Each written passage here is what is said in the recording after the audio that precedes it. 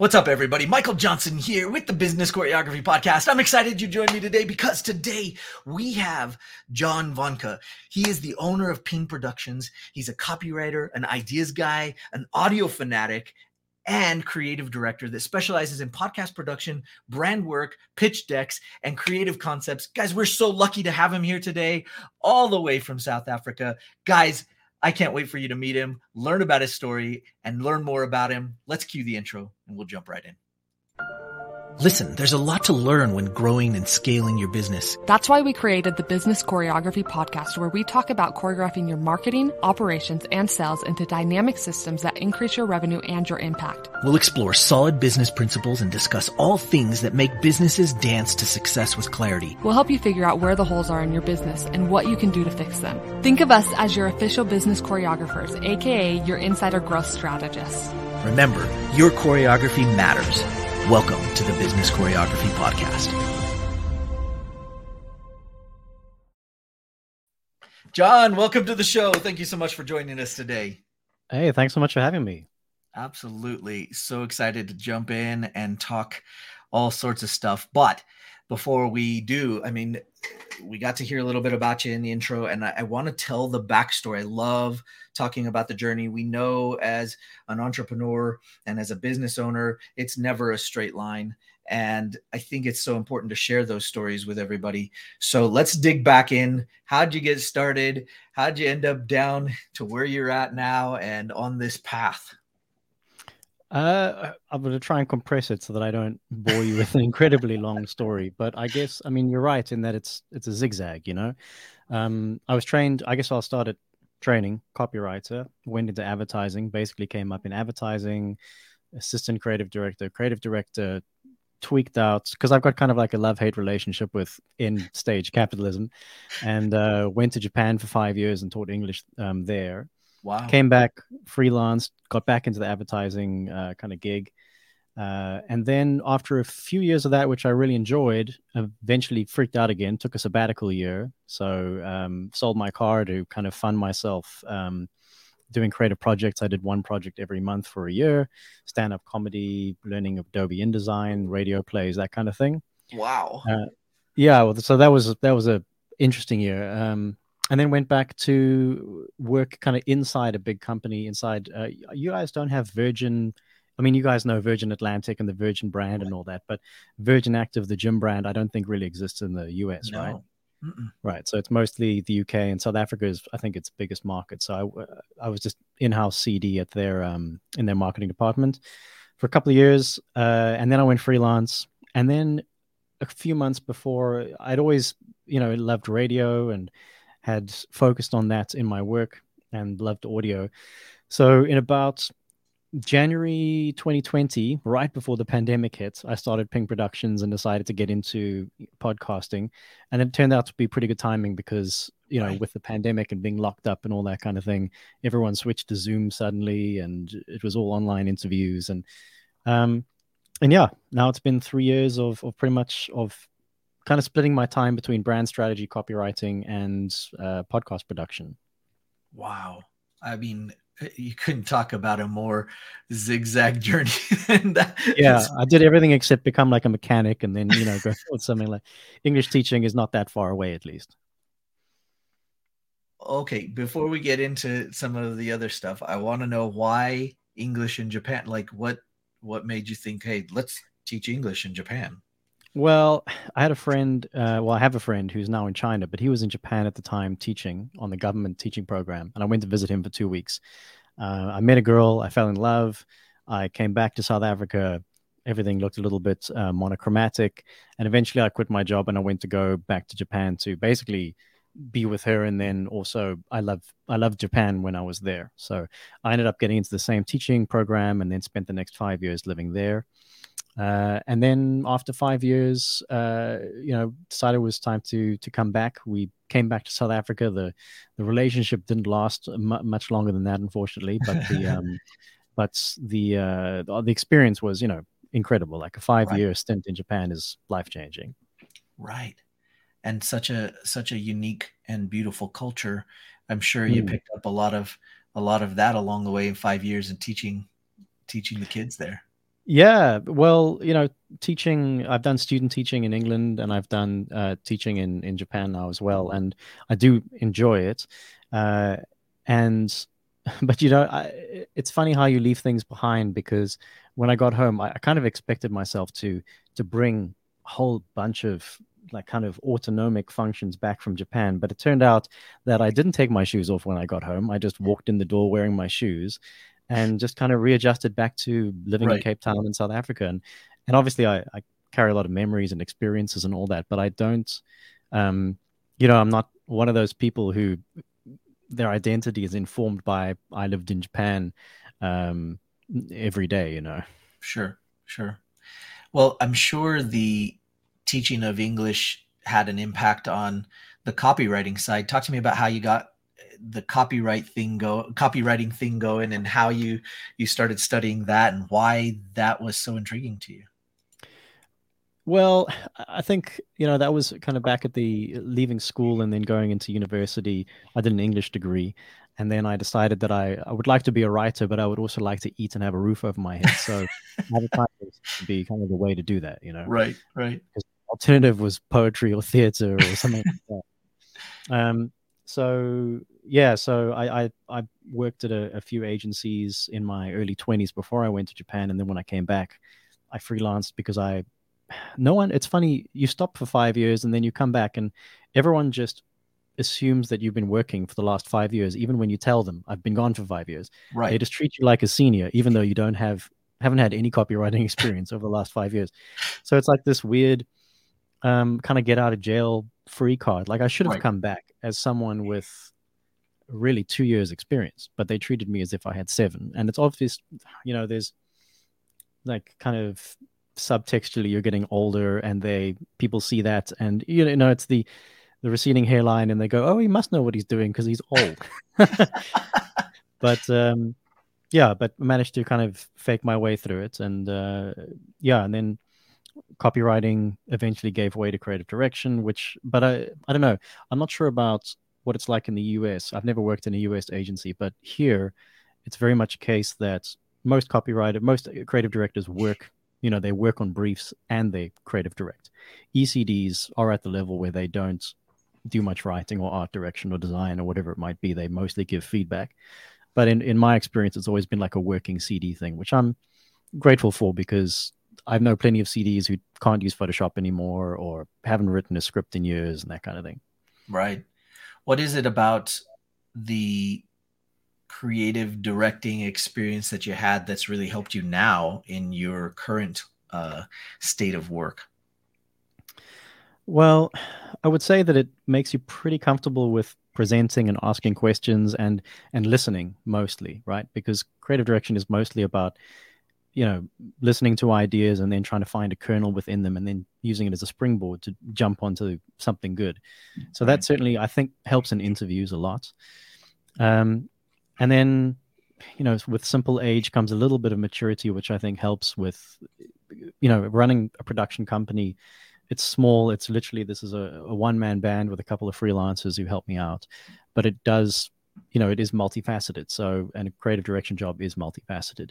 Right. But recently I've actually kind of unlocked a new level in that I'm producing a show which is much more technically advanced than anything I've done before, with kind of interweaving interviews and all that kind of thing. So, I've edited it, I let it rest for a couple of days, and then I listen to it when I go for a walk on the beach and I start giving myself feedback.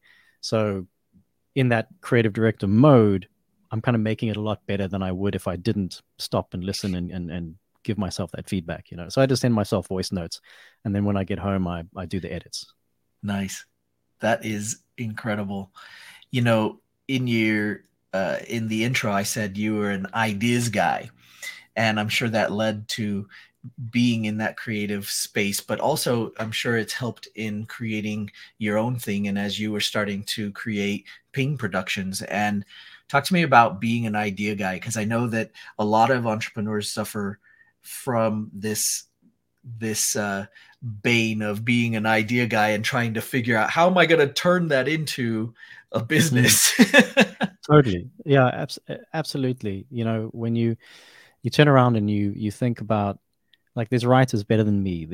There's businessmen better than me. There's podcasters far better than me. Like, and you like to think that being an ideas person, cool, that's what I've got. That's my strength. But it doesn't mean anything without production, without the Right. ability to make it happen. So that's, to a degree, that's what getting into podcast production was about, because for me, film production is hard. It's very multifaceted. It's like a director is like an orchestra conductor, and he needs other people to. You mostly need other people to make stuff, unless you're a YouTuber or if you're on Twitch or something like that. But podcast production was simple enough that I could kind of attack it and learn it pretty quickly and get into it and actually start kind of generating revenue with it. But it was an opportunity for me to actually be able to produce something, because I've always said that if there's a zombie apocalypse, like, copywriters are going first. They've got like no useful skills in the wasteland whatsoever. Although I think lawyers will actually die first. We, I don't know. I think your copywriter. Who would you eat first, copywriter or lawyer? A lawyer. Right, there you go. They're out. Yeah. We'll at least save some money on our contracts and agreements. Totally. Well, I love that. Let's talk a little bit about that concept though in copywriting, because to some extent I think there's a whole lot of naysayers right now about AI and copywriters in that position. Like, what do you feel like from your experience is the biggest challenge for copywriters now with the AI revolution happening? Yeah, my head is still spinning a little bit with ChatGPT, and I've actually wanted to produce a show about it simply to explore it. And right, there's been a few times over the last few years where you feel like I felt like I've missed the boat, right? So Bitcoin, wish I bought some Bitcoin when it cost almost nothing, right? Right. When it came to digital marketing and kind of the paid media marketing in Facebook as it was back then, like that was a shift, a tectonic shift that was initially resisted by many people in the creative industry. I just wanted to be a craft writer. I don't want to get involved in this pay-per-click and all of this generative nonsense, right? Because it felt cheap instead of making a 60-second TV commercial for Nike, which was the dream, right? Right. So in the case of GPT, though, it feels like this is another wave that if you don't ride it, then you're going to drown. Right. So I don't know where I am right now is I feel like it's going to split into two different directions. There's people who are going to use AI to increase their productivity, but will probably end up kind of working themselves to death even more, just because you're going to be expected now to create 10 blog posts in an hour instead of one blog post in a day. Right. So that'll be the stream one. And then the other stream is what I kind of like to think of as radical authenticity, where in a world of AI, the best thing I can do right now is be as human as possible. Right. So, and brands as well. Like if they don't have a really solid human voice, then everyone's just going to assume that they're written by an AI. And we'll get very good at picking out, I can already start to pick out when someone has used an AI. Usually when it comes to GPT, it starts with a nice little précis sentence of what's about to happen. Then it gives you a list using firstly and then finally at the end, and then it summarizes it at the end. And if you see that structure, which is kind of like a classic, university taught structure, which it uses, then you go, okay, cool. Someone just sent me an email that's GPT. And there's definitely a sense that, that's we don't like that. We don't like being talked to by a machine in the proxy of a human. So yeah, I'm just going to quick ramble then. In this show, I wrote a script. I recorded myself saying the intro. I did it all highly professionally, and it didn't feel right. And then I took the script and I tried to do it kind of more improv, and that still didn't feel right. And eventually I ended up recording the intro on the beach on a walk with, the waves are crashing in the background, highly unprofessional, like not something that any podcaster would normally do. But for me, it gives a sense of like, hey, there's a real person making this, and it adds a little bit of charm, which I feel like will stand out from what is the current standard for podcasts going up and up in terms of quality, especially with, Adobe's AI audio fixing tools and all those kind of things. You can sound like you're in a studio very easily, but everyone sounds like they're in a studio, Right. I see it coming, and it's such an interesting idea, especially for those of us that are podcasters, because we've watched it happen through Facebook and through the onset of more casual recordings actually starting to do better. And that happened well before AI was really coming into Yeah, play. Instagram took that turn. Absolutely. And so you're better off holding your phone straight up and down and doing a recording, because people assume that if you're doing that, then it's not canned and you didn't write a script for it to sell them. And Sure. so therefore there's some authenticity, like you said earlier, in it. And I feel like there's going to be this time period of AI just starting to get its legs under it, and then it's going to quickly shift to, like you said, that authenticity. I want to see that charm. I want to see who you are and what you're all about, and I want to know that I'm talking to or listening to a real human, not the generated stuff that came from the whole of the internet. And Sure. I can totally see that, and I just wonder, like, how do you feel like, being an audio fanatic, how do you feel like that's going to affect the need for quality audio and quality sound when people are starting to relate that to maybe more produced kind of a feel? Therefore, maybe it's connected to AI. I don't know. Maybe there isn't a connection there, but do you see that as a challenge coming up? Well, I think there will be, at least in some way, like a pendulum swing away from worrying too much about audio quality. It always has to be audible. It always has to sound all right. But it's not going to be like the predominant thing. I mean, you can already tell, for example, the number two podcast in South Africa is called True Crime South Africa. And obviously Right. true crime is this massive, sector of that industry. Right. And I met the lady who produces it, and she still records in a cardboard box with some foam in it and her microphone in there. She's only just started doing any kind of ads or any kind of revenue generation. And I think she gets like 35,000 listens in the first 2 weeks of every episode or something like that. And South Africa is not a big market. I mean, that's our key thing, is that the US is huge, but our market is teeny tiny.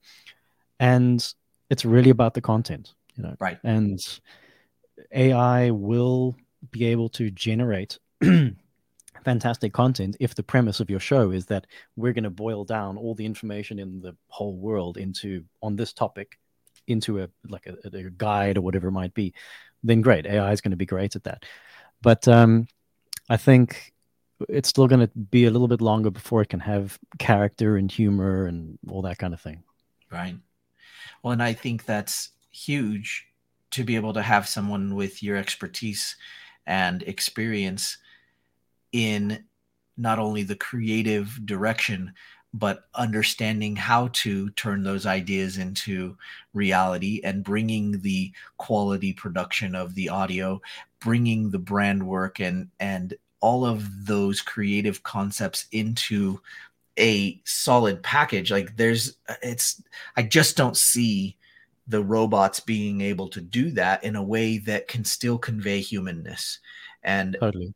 I really feel like, listening to you talk, I can hear the passion about it and the knowledge behind it.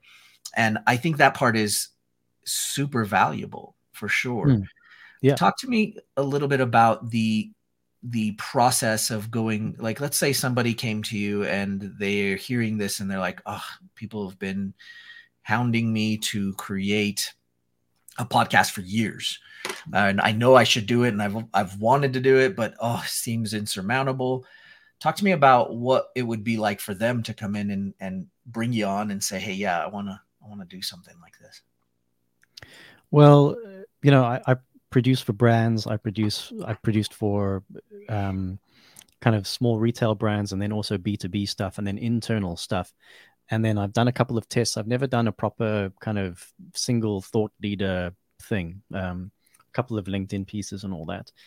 And I guess if someone said, I've got a podcast inside me, and I've got a story inside me that I want to tell through a podcast.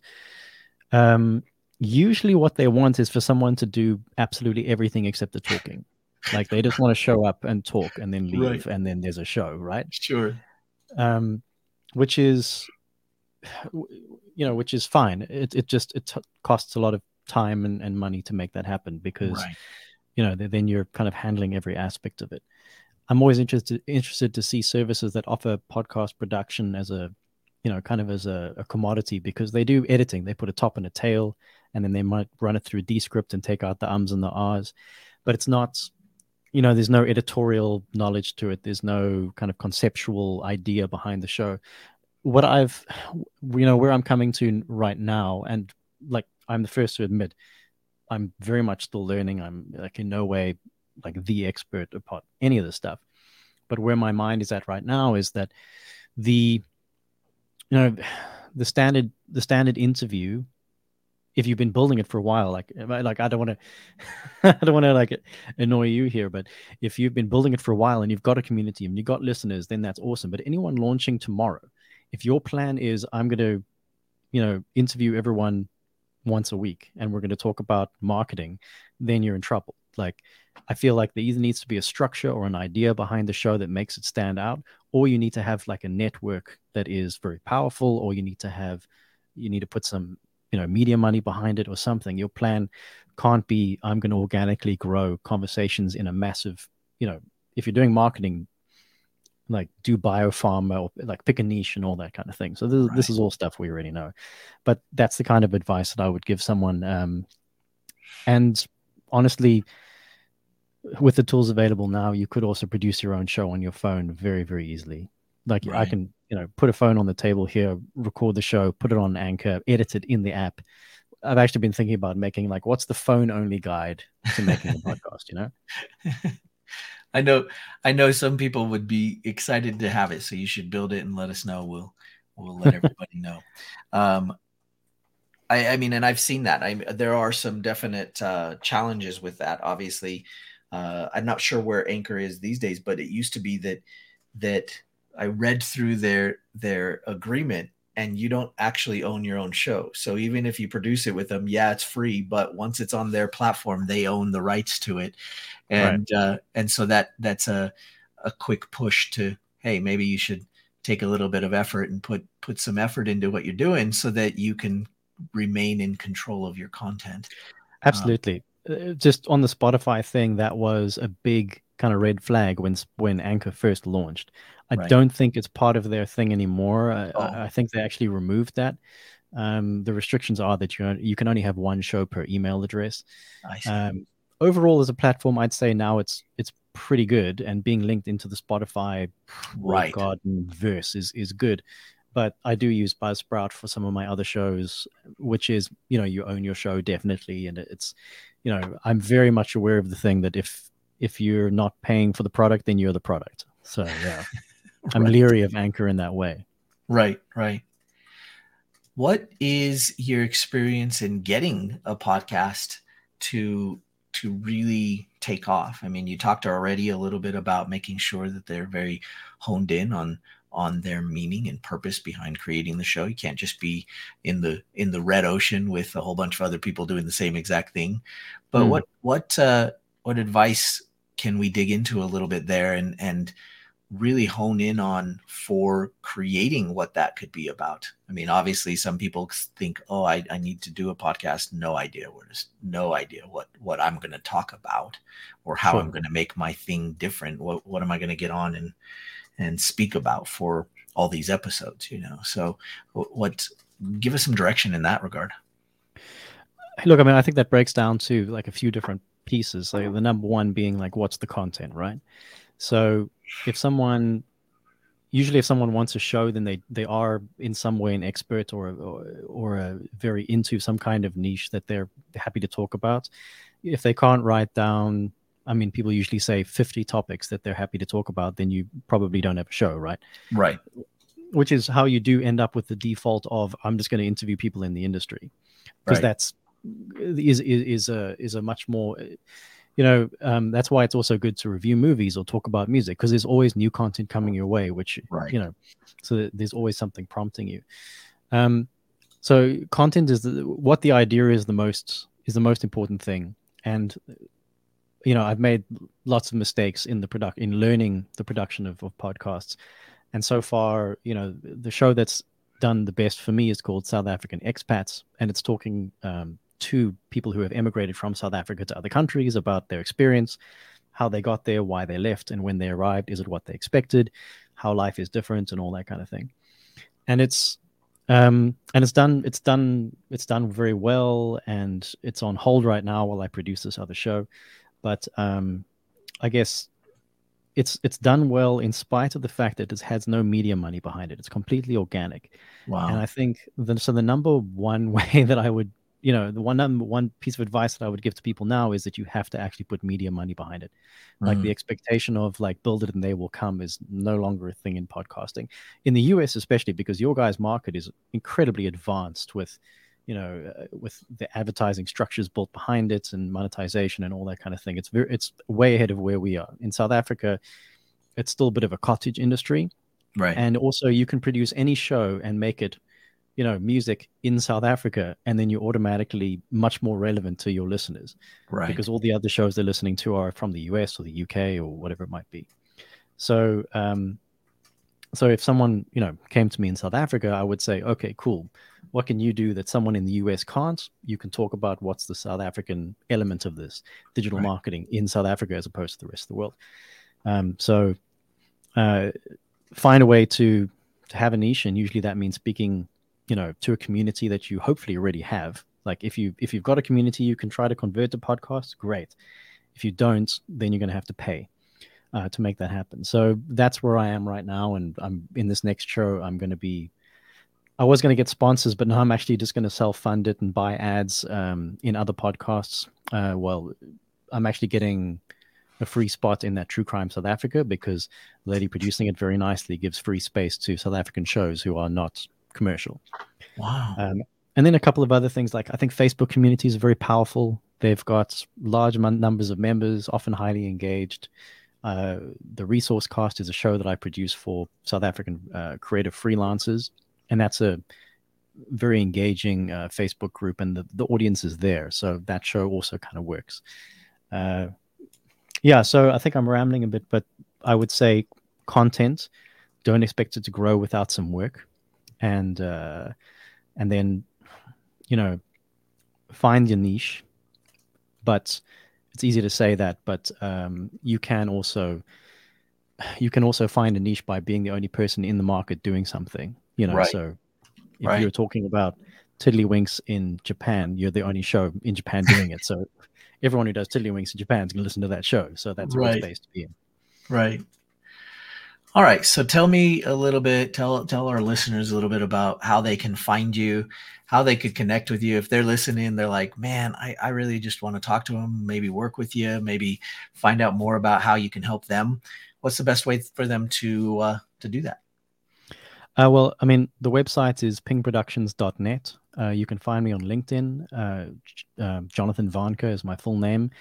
Good luck spelling it. It's Warncke. It's German, and it's been a bane upon my existence. And I probably say it wrong myself because my dad came down to South Africa, and it's a German surname. But if I go to Germany and say my name, they'll probably say, that's not how that works. LinkedIn and the website are the best place to find me. I'm very happy to help anyone just to have a chat. I love talking about this stuff, and thanks for that platform. Absolutely. Hey, you know what? It has been an absolute pleasure to have you on the show and talk with you about this stuff. Super fun and great to be able to glean your experience and your knowledge from it. Guys, everybody listening, go check out pingproductions.com and see, .net, and see what you can do with John. And until next time, make sure you keep choreographing your business. It's important. Don't just wander around aimlessly. We'll talk to you guys next time on the Business Choreography Podcast. Take care. Thanks so much for having me. Thanks for joining us today. Want more business choreography? Check out our website at bizchoreo.com to find out more. And find out how the choreography for your marketing, operations, and sales can raise your revenue and create more impact. Remember, every business needs choreography.